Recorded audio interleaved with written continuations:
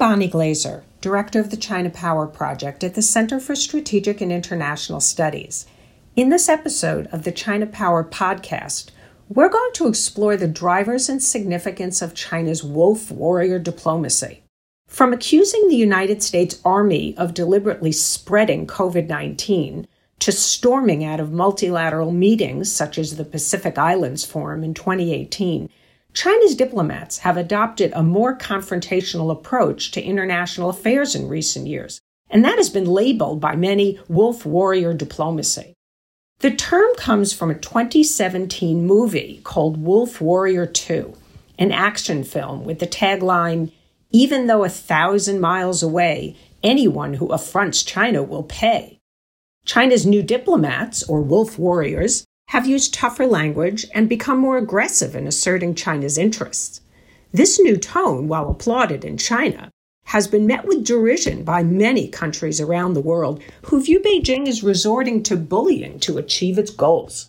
To discuss the origins of wolf warrior diplomacy and the objectives of Chinese diplomats, I'm joined by Peter Martin. Peter is a political reporter for Bloomberg News, and he's written extensively about China and U.S.-China relations. His latest book is China's Civilian Army, The Making of Wolf Warrior Diplomacy, and it will be published in April by Oxford University Press, and hope that all of our listeners will order it on Amazon. So, Peter, thank you for joining us today. Thank you. Thanks for having me. So I want to start with a basic question. Why is diplomacy important in global politics? It's one of the core elements of any country's power. You know, we often look more at military and economic measures of power because they're a little bit easier to measure. But diplomacy is really the art of persuading others that it's in their best interest to accept your position on something. And as the world becomes more multipolar and leaderless, it's increasingly important that countries are able to do well at that art of persuasion. So in the book, you trace the roots of what is today called wolf warrior diplomacy to the early days of the People's Republic. And you describe how the Chinese Communist Party was resolved to overcome its century of humiliation and actually instructed its diplomats to be tough. So can you talk a little bit about that, and particularly the role of Premier Zhou Enlai, who is the founding father of modern Chinese diplomacy? So, I mean, it's really striking, actually, for a country that's gone through such incredible change from 1949 to now, moving from centralized communist state through to capitalist reforms and everything in between. It's striking how much continuity there has been with Chinese diplomacy. And I think that the reason for that is that the core challenge that exists for China in putting together a diplomatic corps is very similar now to the challenge that existed in 1949. So Zhou Enlai, China's first foreign minister, basically inherited no foreign ministry. They kicked out all the KMT diplomats who had stayed behind after the revolution and started anew with this kind of ragtag group of peasant revolutionaries who definitely didn't know anything about how to conduct international diplomacy. And they also had to go and interface with an outside world that was very skeptical of them. That required an openness that was very difficult for a closed and paranoid political system. So Zhou Enlai said to these recruits, listen, you've fought, and you fought for the party. So as diplomats, I want you to act like the People's Liberation Army in civilian clothing, be totally loyal to the party and have a fighting spirit. And that ethos was laid down in 49, and it continues till today. So Chinese diplomats often say that the public in China demands that the foreign ministry defend the interests of the country.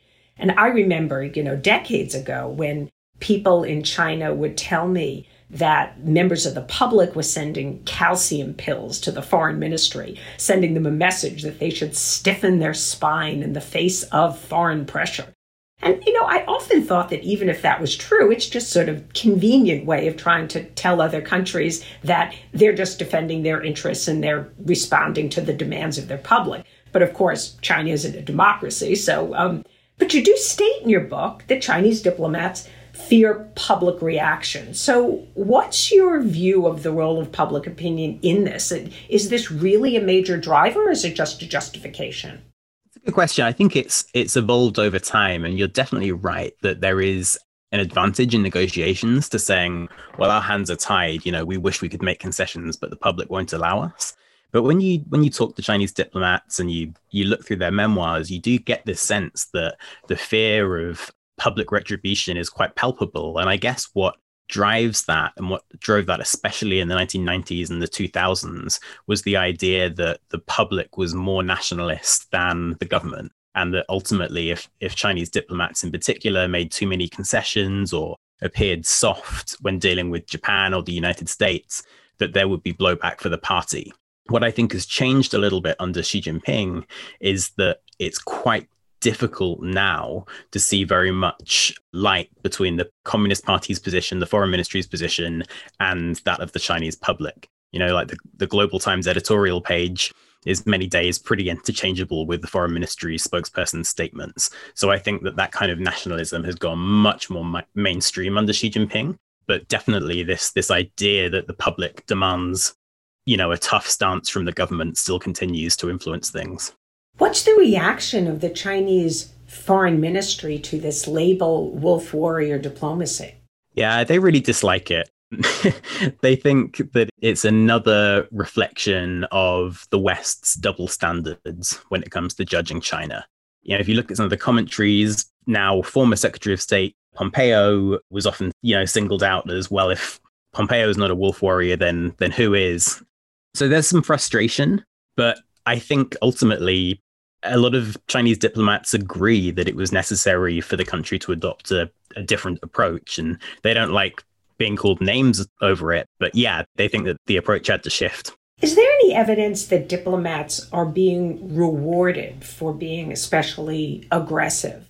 And are people being put in very public propaganda and information positions like the Chinese Foreign Ministry spokesman? We know, for example, Zhao Lijian, who I believe was serving as a diplomat in Pakistan and then was brought to Beijing. I mean, are the Chinese looking to hire people who are engaging in this wolf warrior behavior on social media? Are they putting them in these very public positions and then trying to reward that behavior by giving people promotions?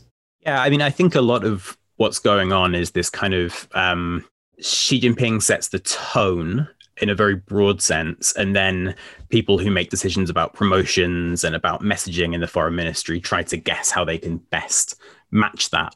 But I think that there are, you mentioned Zhao Lijian, there are a couple of other appointments that I think suggest that the human resources side of the foreign ministry is rewarding that kind of behavior.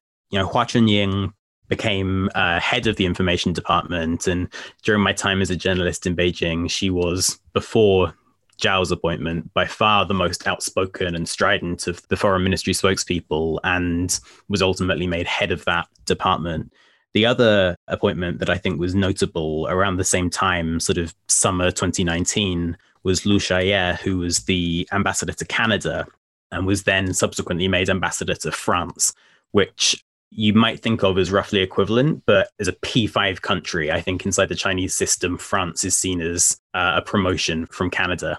So those things suggest to me that there are certainly no negative consequences to this behavior, and there may be significant upside. I wonder if you have been able to find any evidence in doing your research on the book, whether this very aggressive diplomacy is being directed from the very top. Do we know if Xi Jinping has provided explicit instructions that diplomats have to be very tough and even obnoxious in defending Chinese interests? I think it's pretty clear that a lot of the behavior we've seen has been in response to the tone that Xi Jinping has set. There was this assertive turn in Chinese foreign policy, which really dates to the financial crisis and then accelerated under Xi. But I think the behavior of Chinese diplomats in particular has shifted quite markedly since he came to power.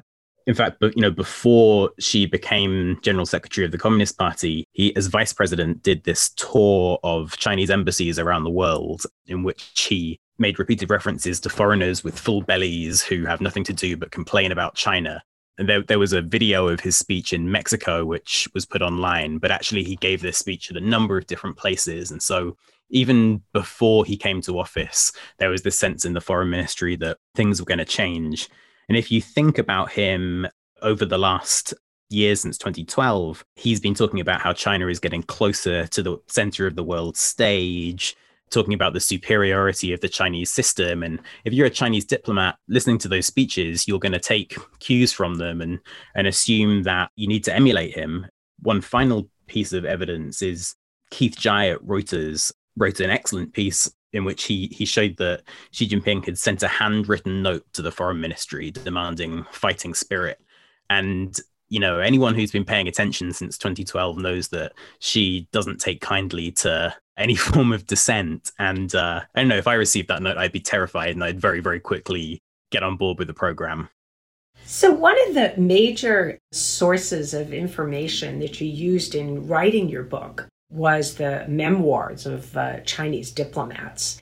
And that's so interesting to me because most of them are, of course, in Chinese. I think very few have been translated into English.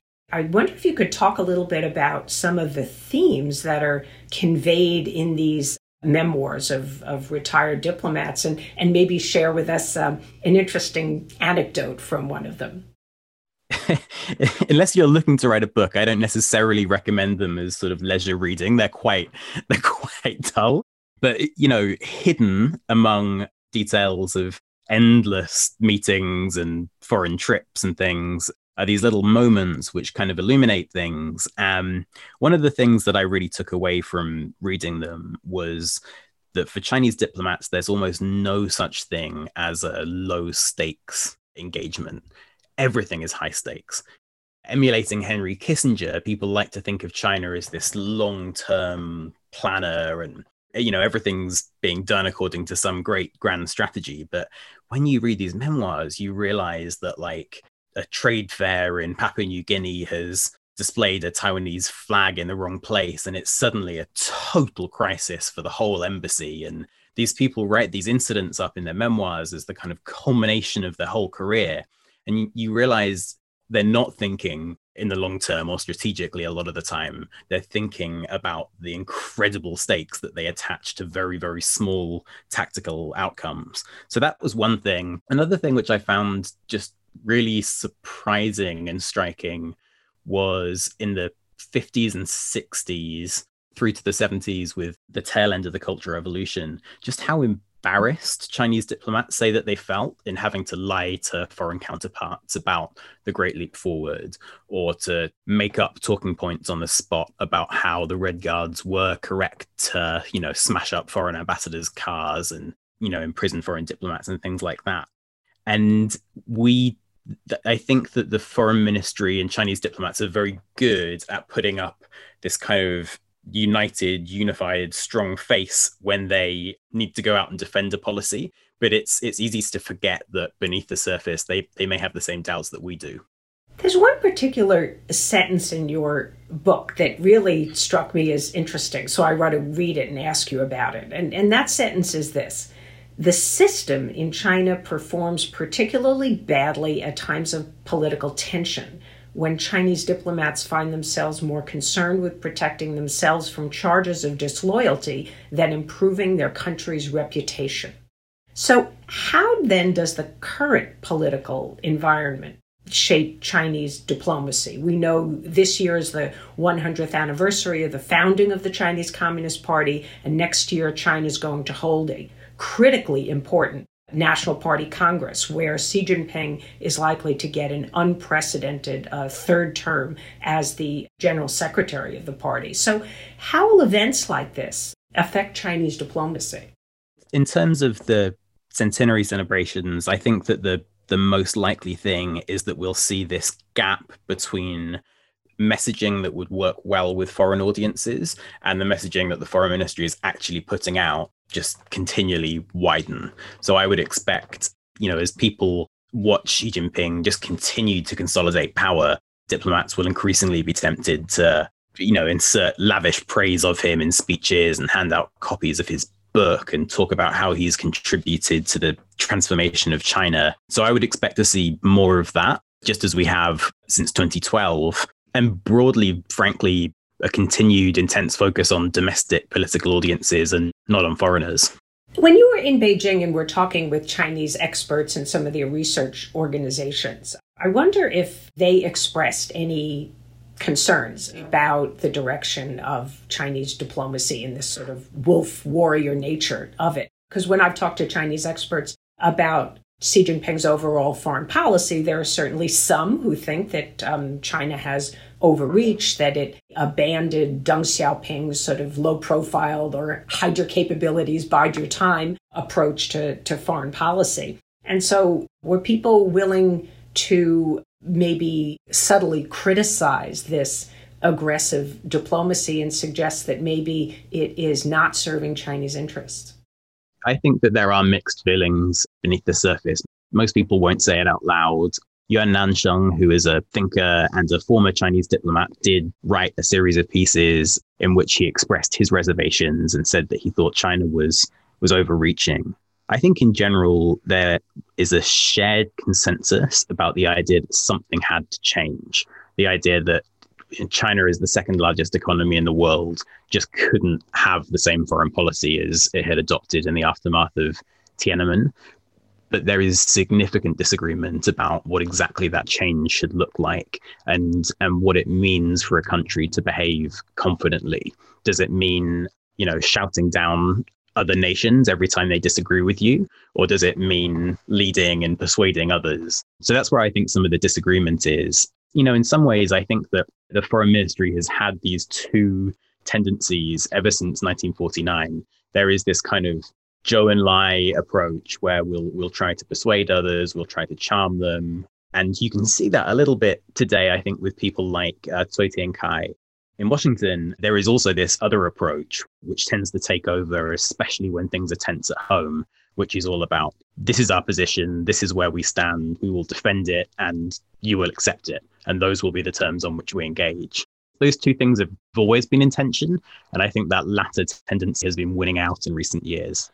When you were doing research, did you talk to anybody who was involved in the preparations for the last foreign policy work conference? These are usually held every 5 years, and they're so important, I think, in laying down markers about the state of China's foreign policy, its objectives, and the guidelines going forward. And the last one, I think, was 2017. We're probably due for another one next year in 2022. But were you able to dig into the decision-making process regarding China's what they call foreign policy work? It's tricky.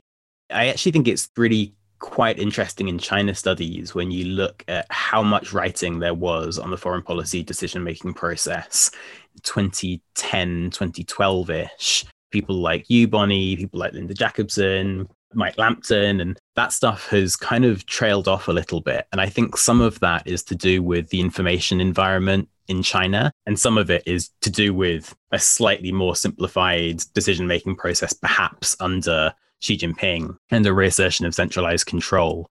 But honestly, that stuff is really hard to report on in Beijing. People tend not to want to share or elaborate, and I don't want to make things up. So that's going to be the extent of my answer. Do you have a sense as to whether the Chinese Foreign Ministry feels confident, thinks it scored a lot of successes in its diplomacy in recent years? Or do you think they view themselves as falling short?